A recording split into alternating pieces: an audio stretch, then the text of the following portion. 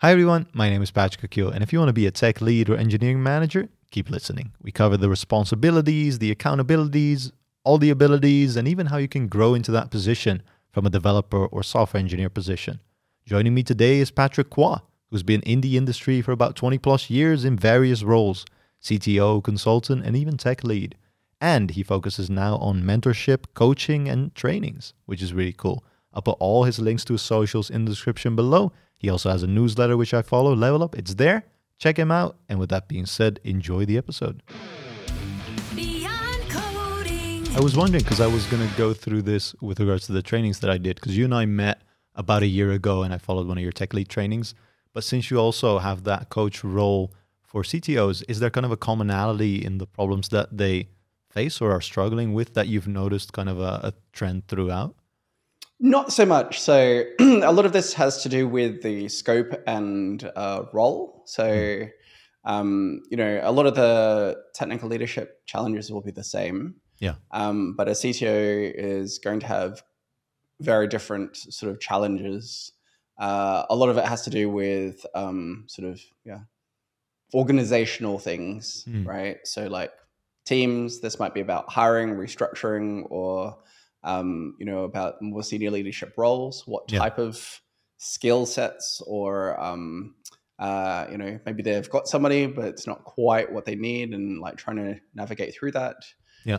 It's often about the relationship with product and their CEO. So quite different products, quite different sort of problems. And because it's like CTOs, I also do VPs of engineering. So it depends on a company, but the VP or CTO will typically take things like org structure, process. Yeah. But sometimes with a CTO, then it's also about things like, if you're acquiring another company, like how do you deal with like different technology stacks and due diligence?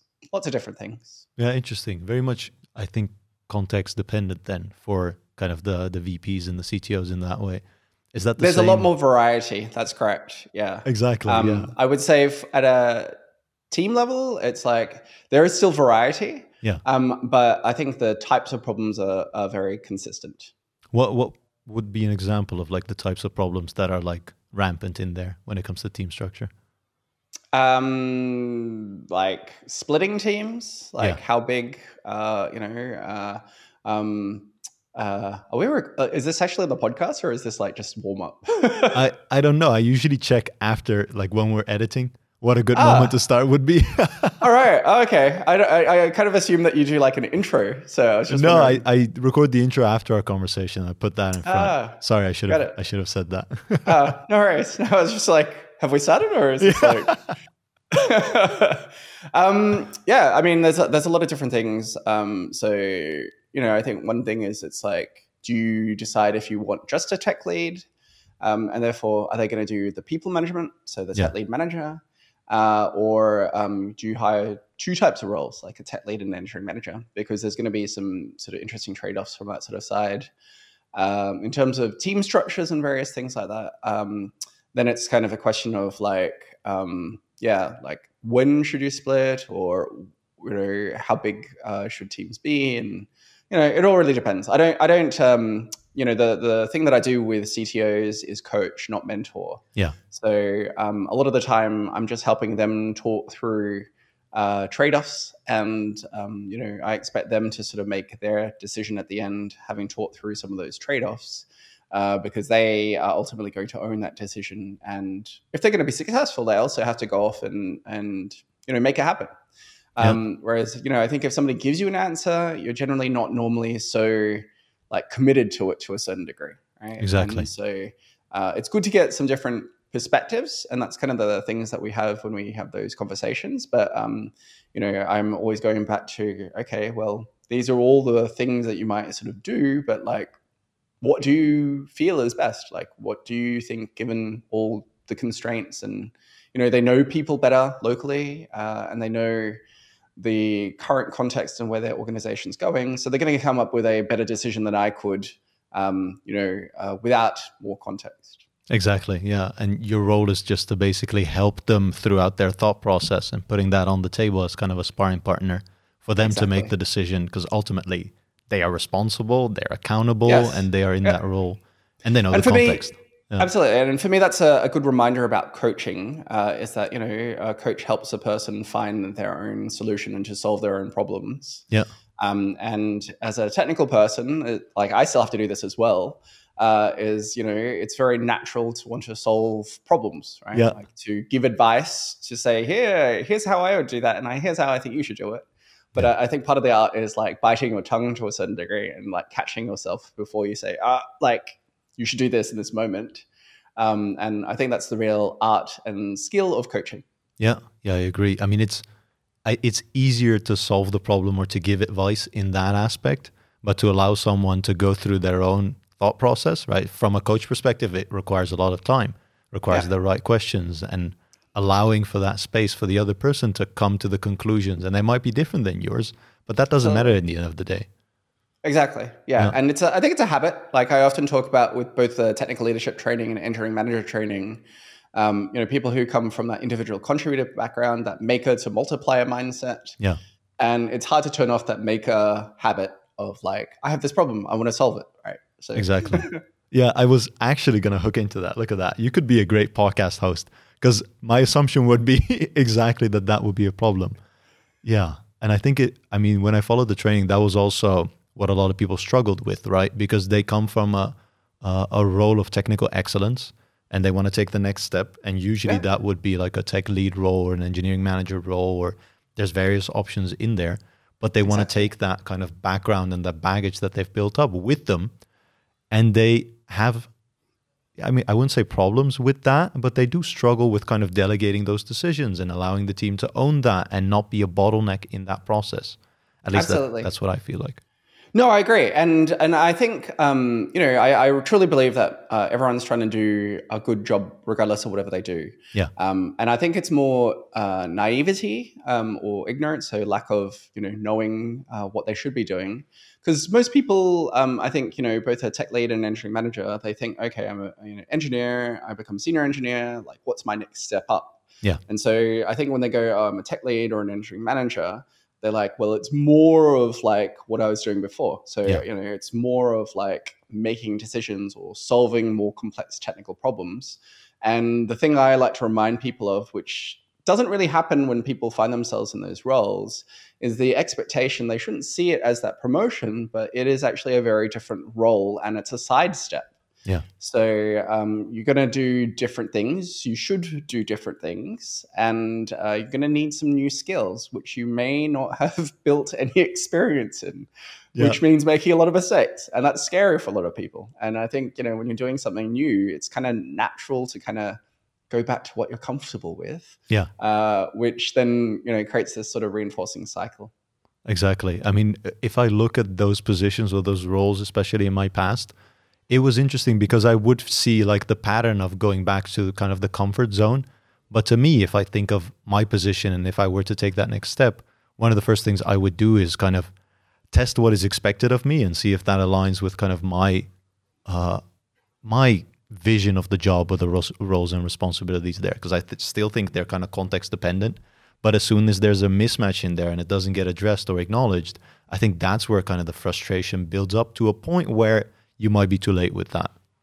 Absolutely. Yeah. And I think a lot of people aren't really helped because they, whoever puts them there. Yeah. So I guess from a consulting perspective, either like staffing or from a sort of product perspective, somebody's manager, most people, it's like a quick conversation. Right? Yeah. Like, do you want to lead this team? Good. Okay, great. But nobody really sits down and says, here's how you need to behave differently. Yeah. Right? Like nobody has a very careful, and that's one of the reasons why I love the training support that I can offer people, because I don't get the timing. Like I can't get people like literally in the moment they start in a new role. Yeah. But I think most people kind of go through that realization either early on, if they've been doing it for a while, they're kind of like, like this is why I've been struggling.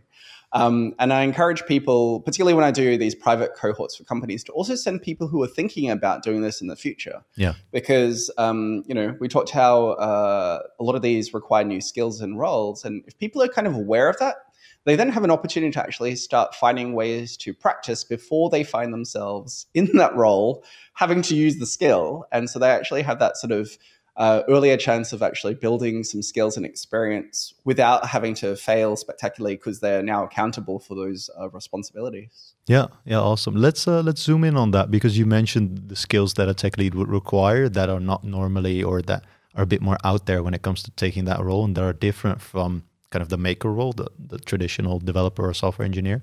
What are the most ones that you see people don't acknowledge or see initially? Yeah. So I'll talk about one that you also mentioned earlier, which was around delegating. Yeah. Right. So I think this is about like involving other people.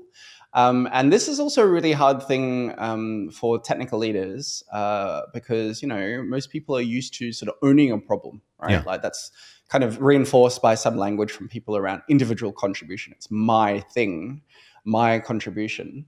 And as a technical leader, you kind of have to give something away. And, the sort of thing that people enjoy often about that process is kind of like, oh, like I got to learn something by solving this problem or by solving it my particular way.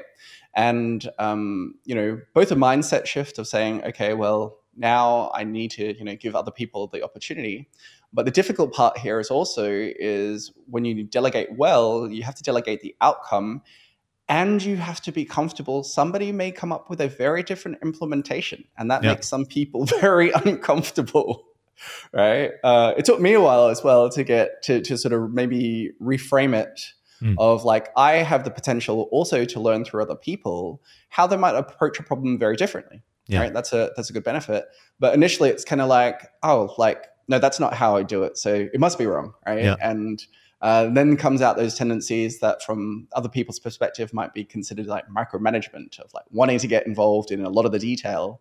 And that's one of those big challenges of really sort of stepping back and focusing on outcomes, of trying to talk about, okay, what needs to be done? What's the right level of quality? And being comfortable, somebody will come up with a different implementation. And as long as the sort of quality aspects are sort of met, it shouldn't matter. So that's a real challenge for a lot of technical leaders. Yeah. And discussions, especially if you're in a big team, those discussions can take up so much time, so much overhead of the rest of the team as well. Well, in the end, it doesn't matter who's right. It really truly doesn't matter. We're going to pick with option A. If option B turns out to be better, we can flip. And if option A is fine, then we'll continue with option A. But I think a lot of people, I mean, me myself, especially a few years back, I used to describe myself as very stubborn. But now I acknowledge that it doesn't make any sense that I'm right if everything I'm doing around it is making it worse for the team, basically. Absolutely.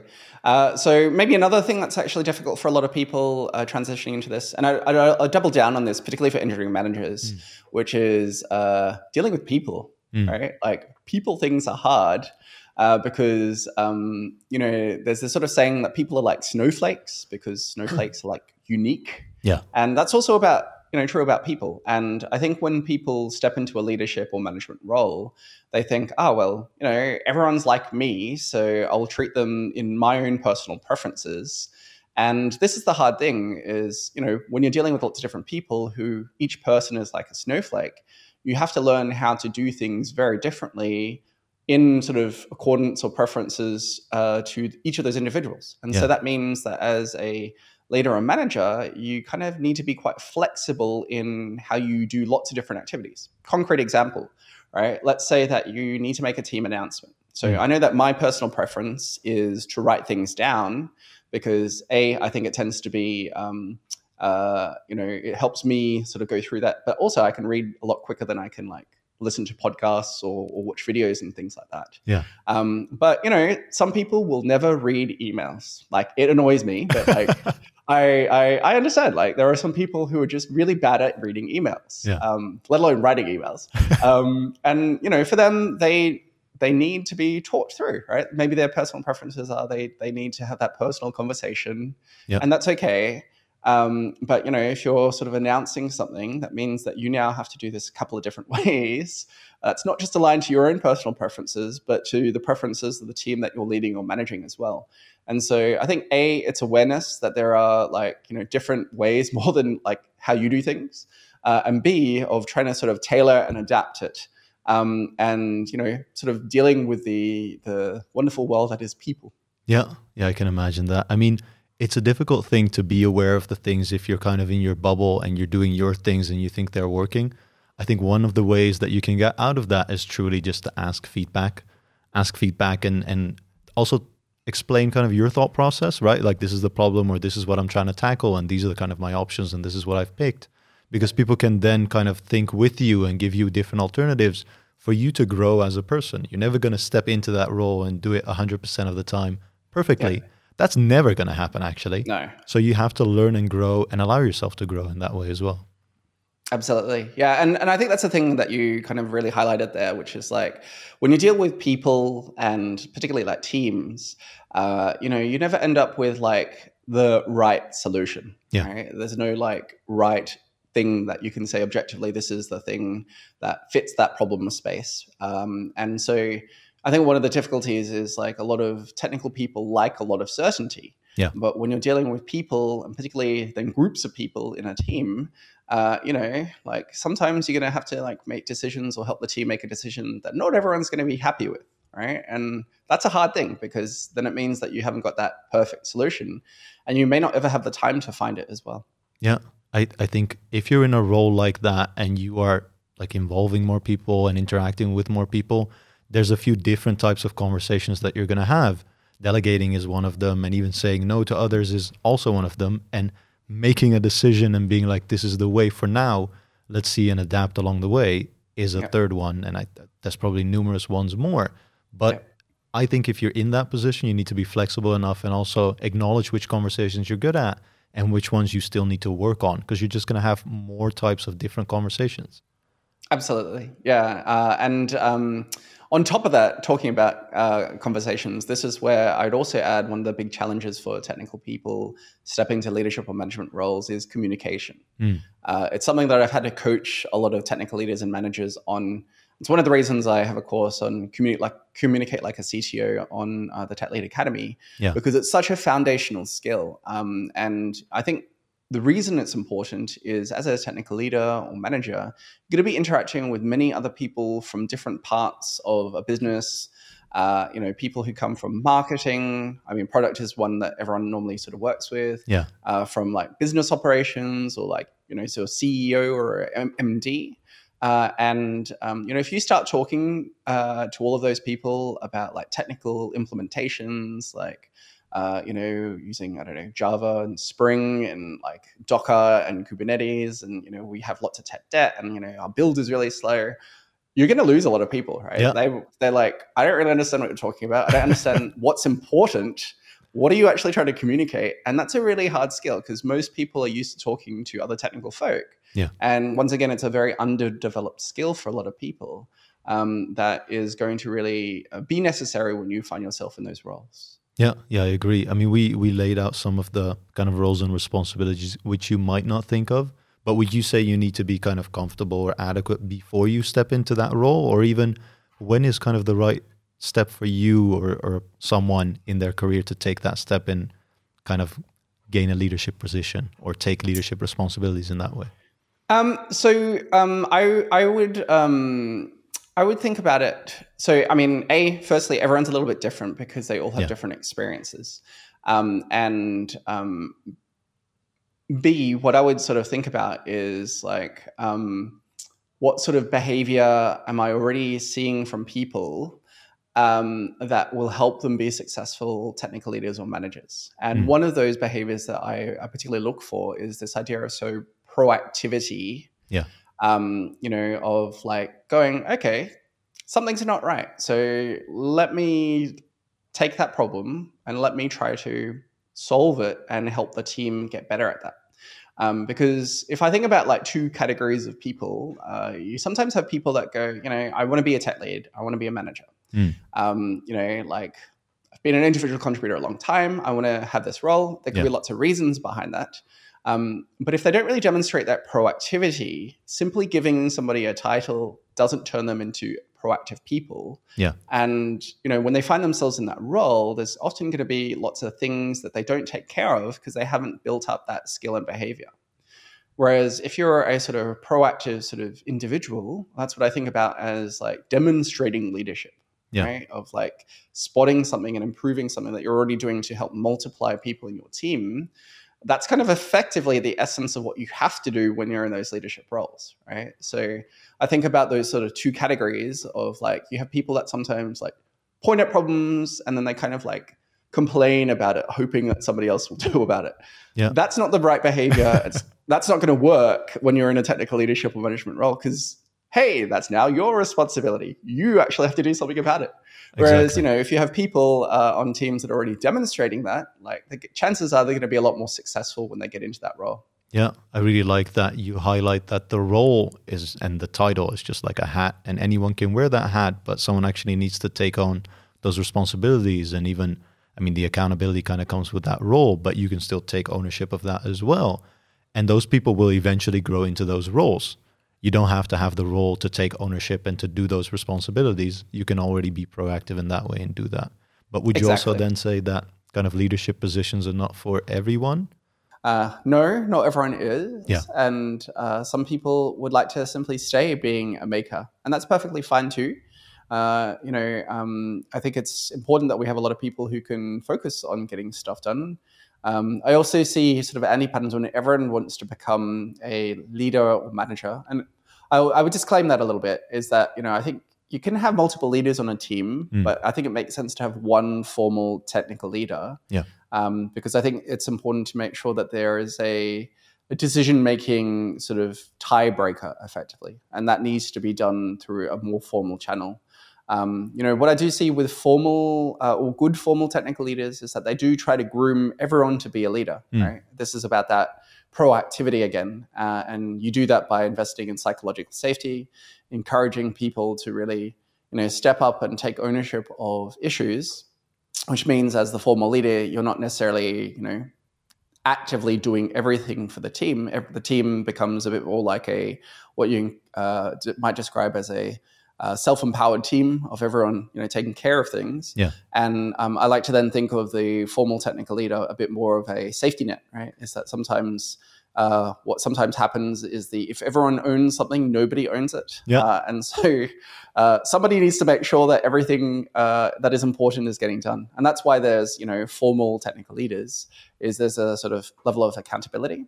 So, but I don't think everyone has to, necessarily want to become a formal technical leader because of that accountability, right? Some people don't want to necessarily have that responsibility for other people. Yeah. And that's a scary thing for some people, and that's okay if people don't want to do that.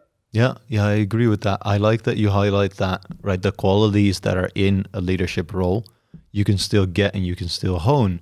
You don't need to have all the responsibility and the accountability, right? But proactivity in that way is a quality. And if that is inherent within the members of a team, then it's going to be a proactive team. And a proactive team is going to pick up things and discover new things that are going to help them along the way and make the end product, doesn't really matter what you're building, but it's going to make the end product then better as a result of that, which is really cool. Absolutely. And when I think about other good qualities of leaders, is that, everyone should be growing the people that they're leading. Yeah. But also that's it doesn't exclude other individual contributors from growing other people in the team. Like, we all learn from each other all the time through code reviews or pair programming and through other people's experiences. You do that anyway. It's just, once again, you're accountable to make sure it happens if you're a technical leader. Yeah, interesting. I mean, for me personally, a few weeks back, or I think it was last week, I was asked, like, we're going to split the team, and do you want to be a tech lead, or do you see yourself in that role for that new team then? And I had a decision to make, and I chose, and I still don't know if that's the right choice, but I said, there's a person that's better suited for me. So I want to be in that team with them so I can learn from them and kind of take those responsibilities. But at the time, I wasn't comfortable taking on that role. Now, I discussed it with a few people, even with my girlfriend, and she was like, I would have jumped on it, probably, and then seeing how that went. But I think there's numerous ways to go about that, right? For me, being comfortable in a role and having those responsibilities, I really want to do honor to that role and the accountability that comes with that. So I think for me in a personal learning journey, it's better if I see someone that I trust within that position to then learn from and kind of pull myself up from. But yeah, it's I think you highlighted an important part here, which is like understanding what you want to do. Yeah. because most people don't, right? Most people are like doing it for often external reasons, like it might be pay or compensation, or like I get to call myself a tech lead. Yeah. But once again, they're often the wrong reasons to want to step into that role, because most of the time those people will suck and their team will suffer if they're doing it for the wrong reasons. And, I think yourself, it's what I heard there is it's like you want to, you have a good opportunity to learn from somebody else and to build up that skill and experience, so that when you find yourself in that role, you can perhaps be a lot more competent at a lot of the new skills that are necessary, which will definitely help improve the experience for a lot of people as well. So, I think that's a great thing, because it's like self-awareness for you, that you know what you want to do, and when you do step into that role, you'll end up doing it for the right reasons, which will then translate into a better experience for you in that role, as well as for everyone else in that team as well. Yeah. I hope. I don't really look at past decisions and be like, oh, I regret this or I regret that. Sometimes I do, and I think that's healthy as well, because it strives to do better, or it allows me to strive to do better in the future. But for now, I'm going to see how that plays out. When I look at my career, I really have kind of two passions, I guess, and a lot has to do with people, and a lot has to do with content creation. That's kind of how the podcast thing got rolling as well. So I foresee myself either moving towards DevRel and developer advocacy, or more towards doing more with people, which would be, in my view, like engineering manager in that way. Tech lead could be a step just below that to kind of tread towards that. But what is kind of the relationship between a tech lead and an engineering manager? What's the dynamic there? I'll say it really depends on the organization, because in some places they are one and the same. So when I talk about engineering managers, there are sort of 5 different archetypes I talk about. And one of them is the tech lead engineering manager. And that's basically a person. So we talked previously about sort of playing hats. And as a person who's kind of got both hats on, one which is a tech lead and an engineering manager, so they have to do both roles effectively. Right? Yeah. So they have to lead technical discussions. They're generally a lot more hands-on, like literally writing code features. And they're also then accountable for all the people management responsibilities. Now, in some organizations, those two are split. And so, there might be split because it's just how the organization runs. It might be split because, they're maybe managing a larger team. Yeah. And so it's often hard to be a really good tech lead manager with a large team, particularly on a very complex product domain. And so if you split them, 2 people can then spend more time focusing on making sure they do all of their responsibilities really well. Yeah. Whereas if you try to stick them all in one person, that person's probably going to end up burnt out with too much context switching and just too many things to literally do. So that might be another reason why some organizations split. Interesting. But where you do have that split of a tech lead and engineering manager, the typical sort of line that I sort of see is the tech lead is, leading the team technically.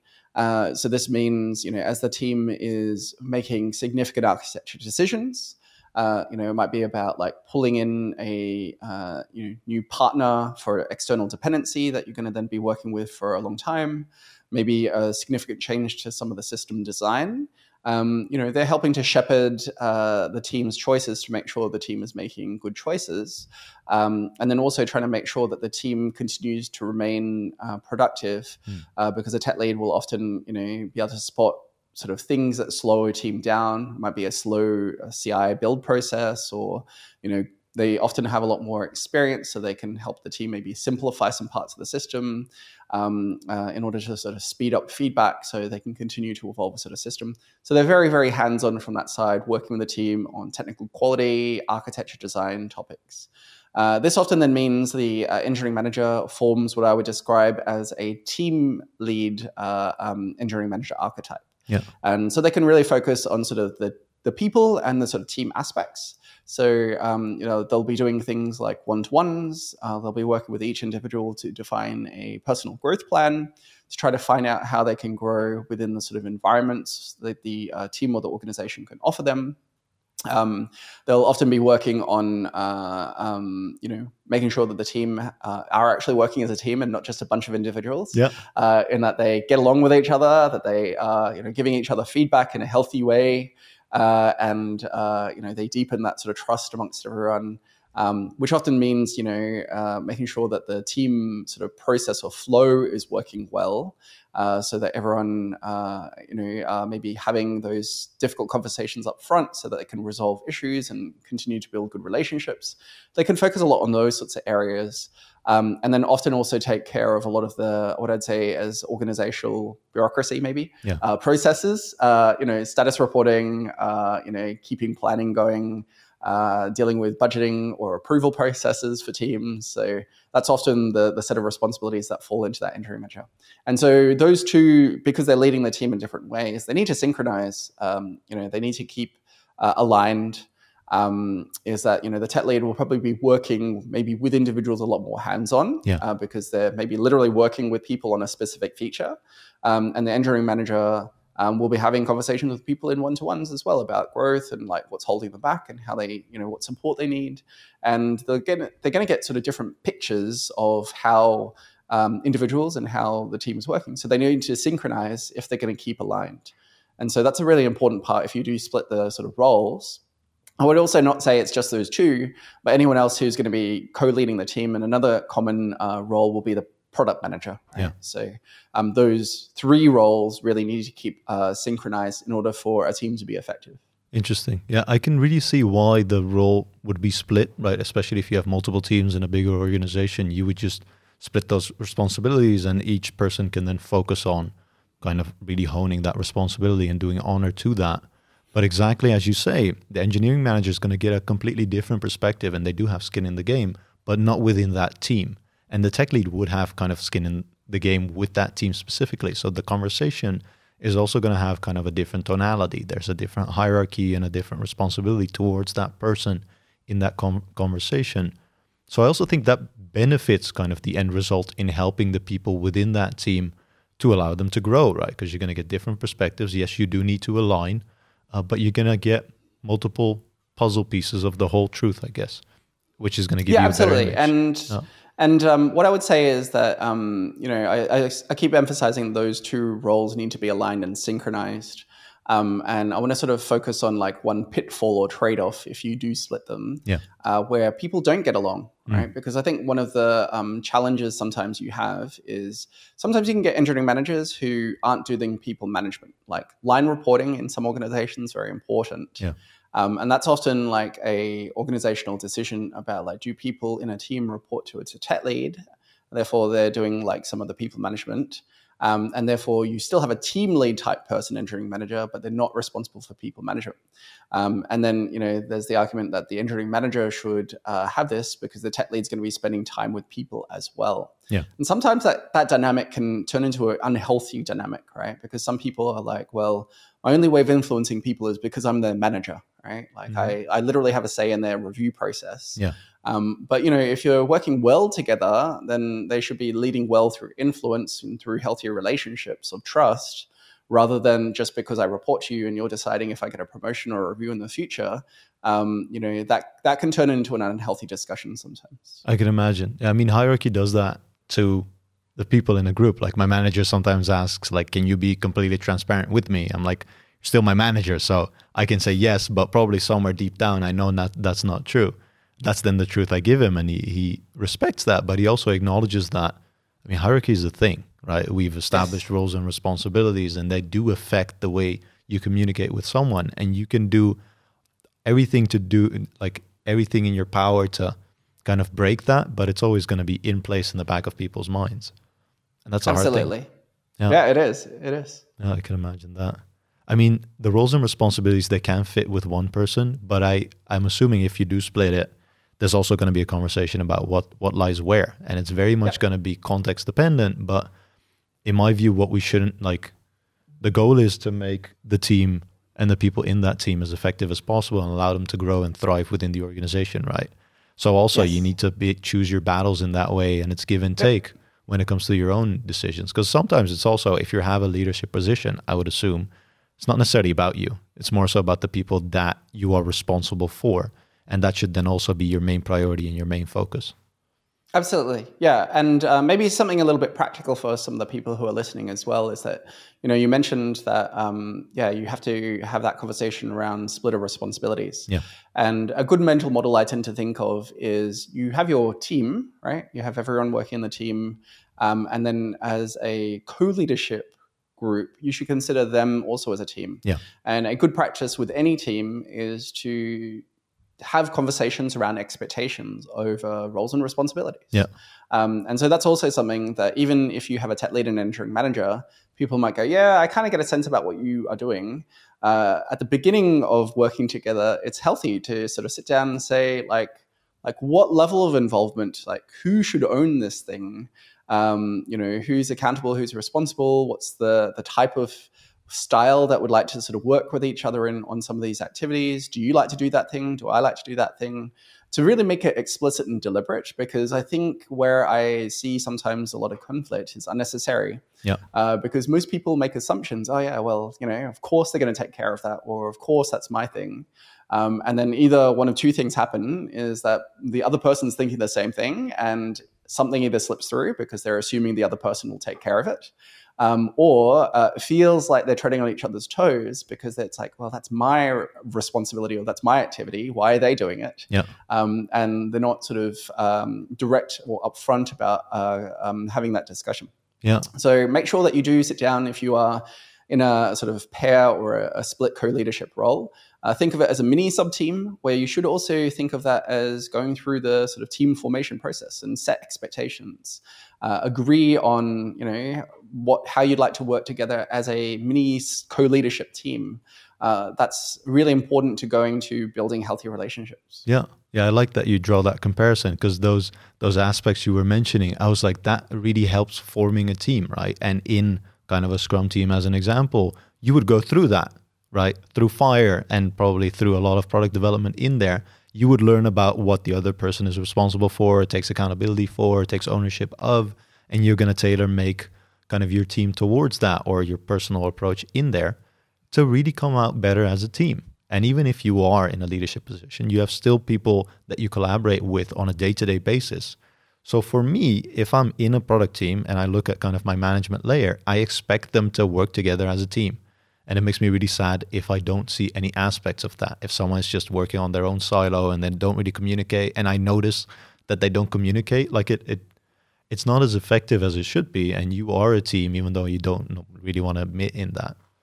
Yeah. Absolutely. And, I think that's the thing, which is like, you have to invest in building a team. You can't just assume like, well, we throw people together and they work well. Bam, you're a team now. I know. Yeah. It's like, it takes effort, right? And energy and time. And if people aren't making that time, then you're kind of like hoping, but hope is not necessarily a good strategy for building high performing teams. Exactly. I mean, it's an interesting thing, because when I'm in a team, one of the things that really motivates me is if a team is really effective. So even if I know we can be more effective or more efficient, that's usually what I put my focus and effort into. That's also all my stickies on a retrospectives are about, like, we can do better because of this, and then we'll be more effective usually. But when it comes to the actual responsibility of effectiveness, is that like within a leadership function or a position in there, or is that more like ownership of the team? Because I feel a high responsibility towards that. It's because it's more of a personal drive, but I don't know if that responsibility should lie with someone else. I think you're, I can sense that sense of like, people are focused trying to help the team be a lot more effective. Yeah. And, I could imagine that whoever is a formal leader or manager for your team is very probably happy to have you on the team. I hope so. Because, you care about like other people and you're helping things work that way. And I think this is where it comes back down to me, the split between accountability and responsibility, and the old saying, it depends, is that in an ideal world, if we go back to this idea of like a self-empowered team, everyone on that team should be thinking about how they should be improving effectiveness, right? Like yourself, right? Everyone should be piping up and saying, hey, I think we could do this better. Let's make it better. Let's do this to make it better. And let's all work better at sort of improving this sort of aspect. Yeah. But what happens if it doesn't? What happens if people in the team, they're just happy doing individual work, but you're not thinking about that, right? And so that's one of the reasons why you have those formal leaders, that sort of safety net again, is that, somebody needs to focus on that if you're going to help a team become a lot more effective. And so that's where the accountability comes. And this is the trickiness with the leader, is that you have to adapt your style. Is that, if we have a team of people like you, Patrick, me as the former leader, I don't probably need to worry about too much, right? Is that I can go back to maybe also being an individual contributor, because the team is taking care of a lot of different things. But in a different parallel universe, aka a different team with different people, they're just focused on doing their own thing, not thinking about how to improve their own work environment. That's now on me as a leader to probably drive more of that activity, because it's not happening sort of by default. Naturally. Right? And in order to improve the effectiveness of the team, somebody needs to do it. But if nobody is doing it in the team, that's what the sort of accountable leadership role is there for, to help improve that. That's kind of it depends, but it really depends on the people in the team and what is actually happening. Yeah, interesting. When I zoom into your past, because you've had like the roles and responsibilities of an engineering manager, a tech lead, and a CTO, what was really the position where you were like, this was like really my thing, or I really felt at home with kind of these responsibilities and accountability as well?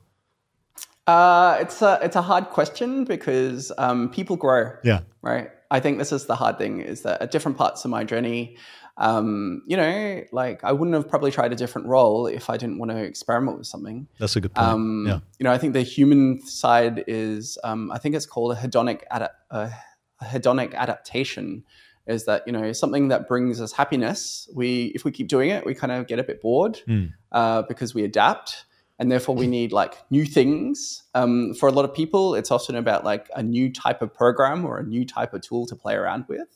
And if I go back in my career, I remember one conversation with somebody I had at a pub, like with all things in the UK. Exactly. And he was like, all I do is basically write something that takes in XML in one program and like spits out XML for another program. I'm kind of like, that's kind of all the programming, really, right? Yeah. Like, it might be a different thing, not XML. It's like JSON or like an event, and you kind of do some stuff with it. Maybe you save it away for a while, and then you kind of like, throw it out somewhere else for some other system to do. That's kind of the essence of it, right? Yeah. And like, for some people, like the how to do that is like really interesting and sort of fun.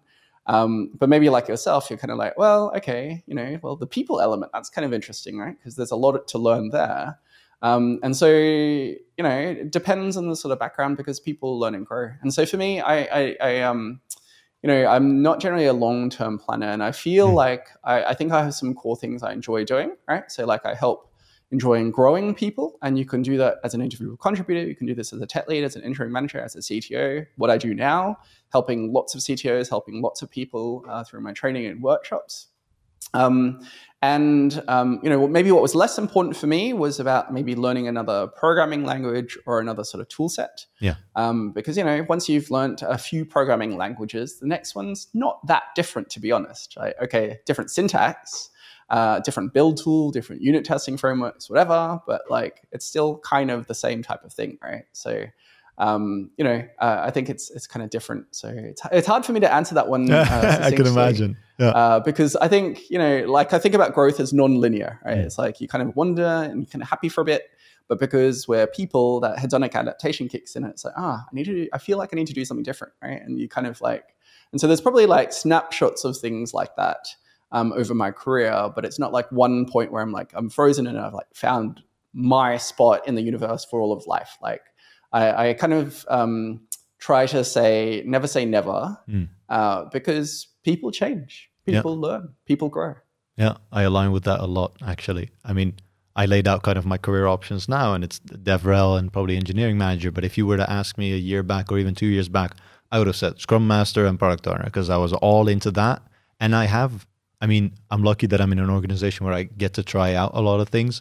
I think especially when you are a person that has kind of a broad interest and doesn't exactly know where they want to head out yet, it's the best organization to be in when you can try out like roles and responsibilities with regards to those roles that you kind of aim for or that you're interested in.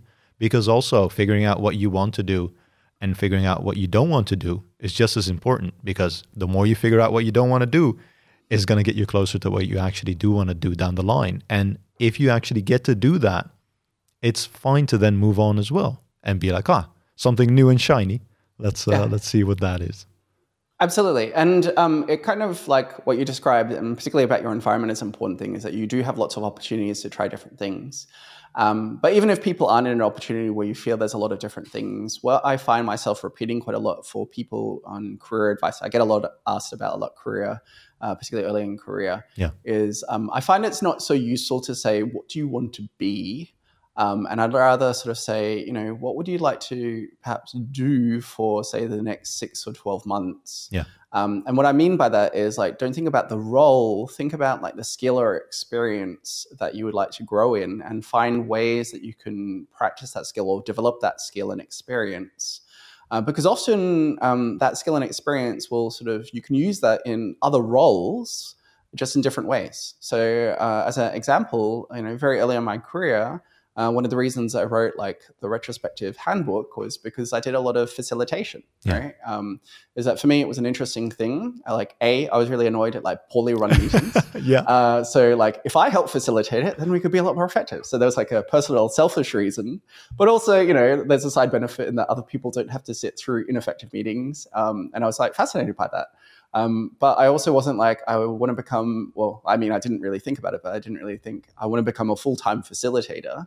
That's a skill and an experience. And, when I was leading technical teams, it's then a skill I could bring with me. When you're dealing with very highly opinionated technical people, facilitation is a very good skill. Absolutely. And then similarly, in a CTO role, it's a great way of like surfacing quieter voices and things like that. And so that's what I find is really useful.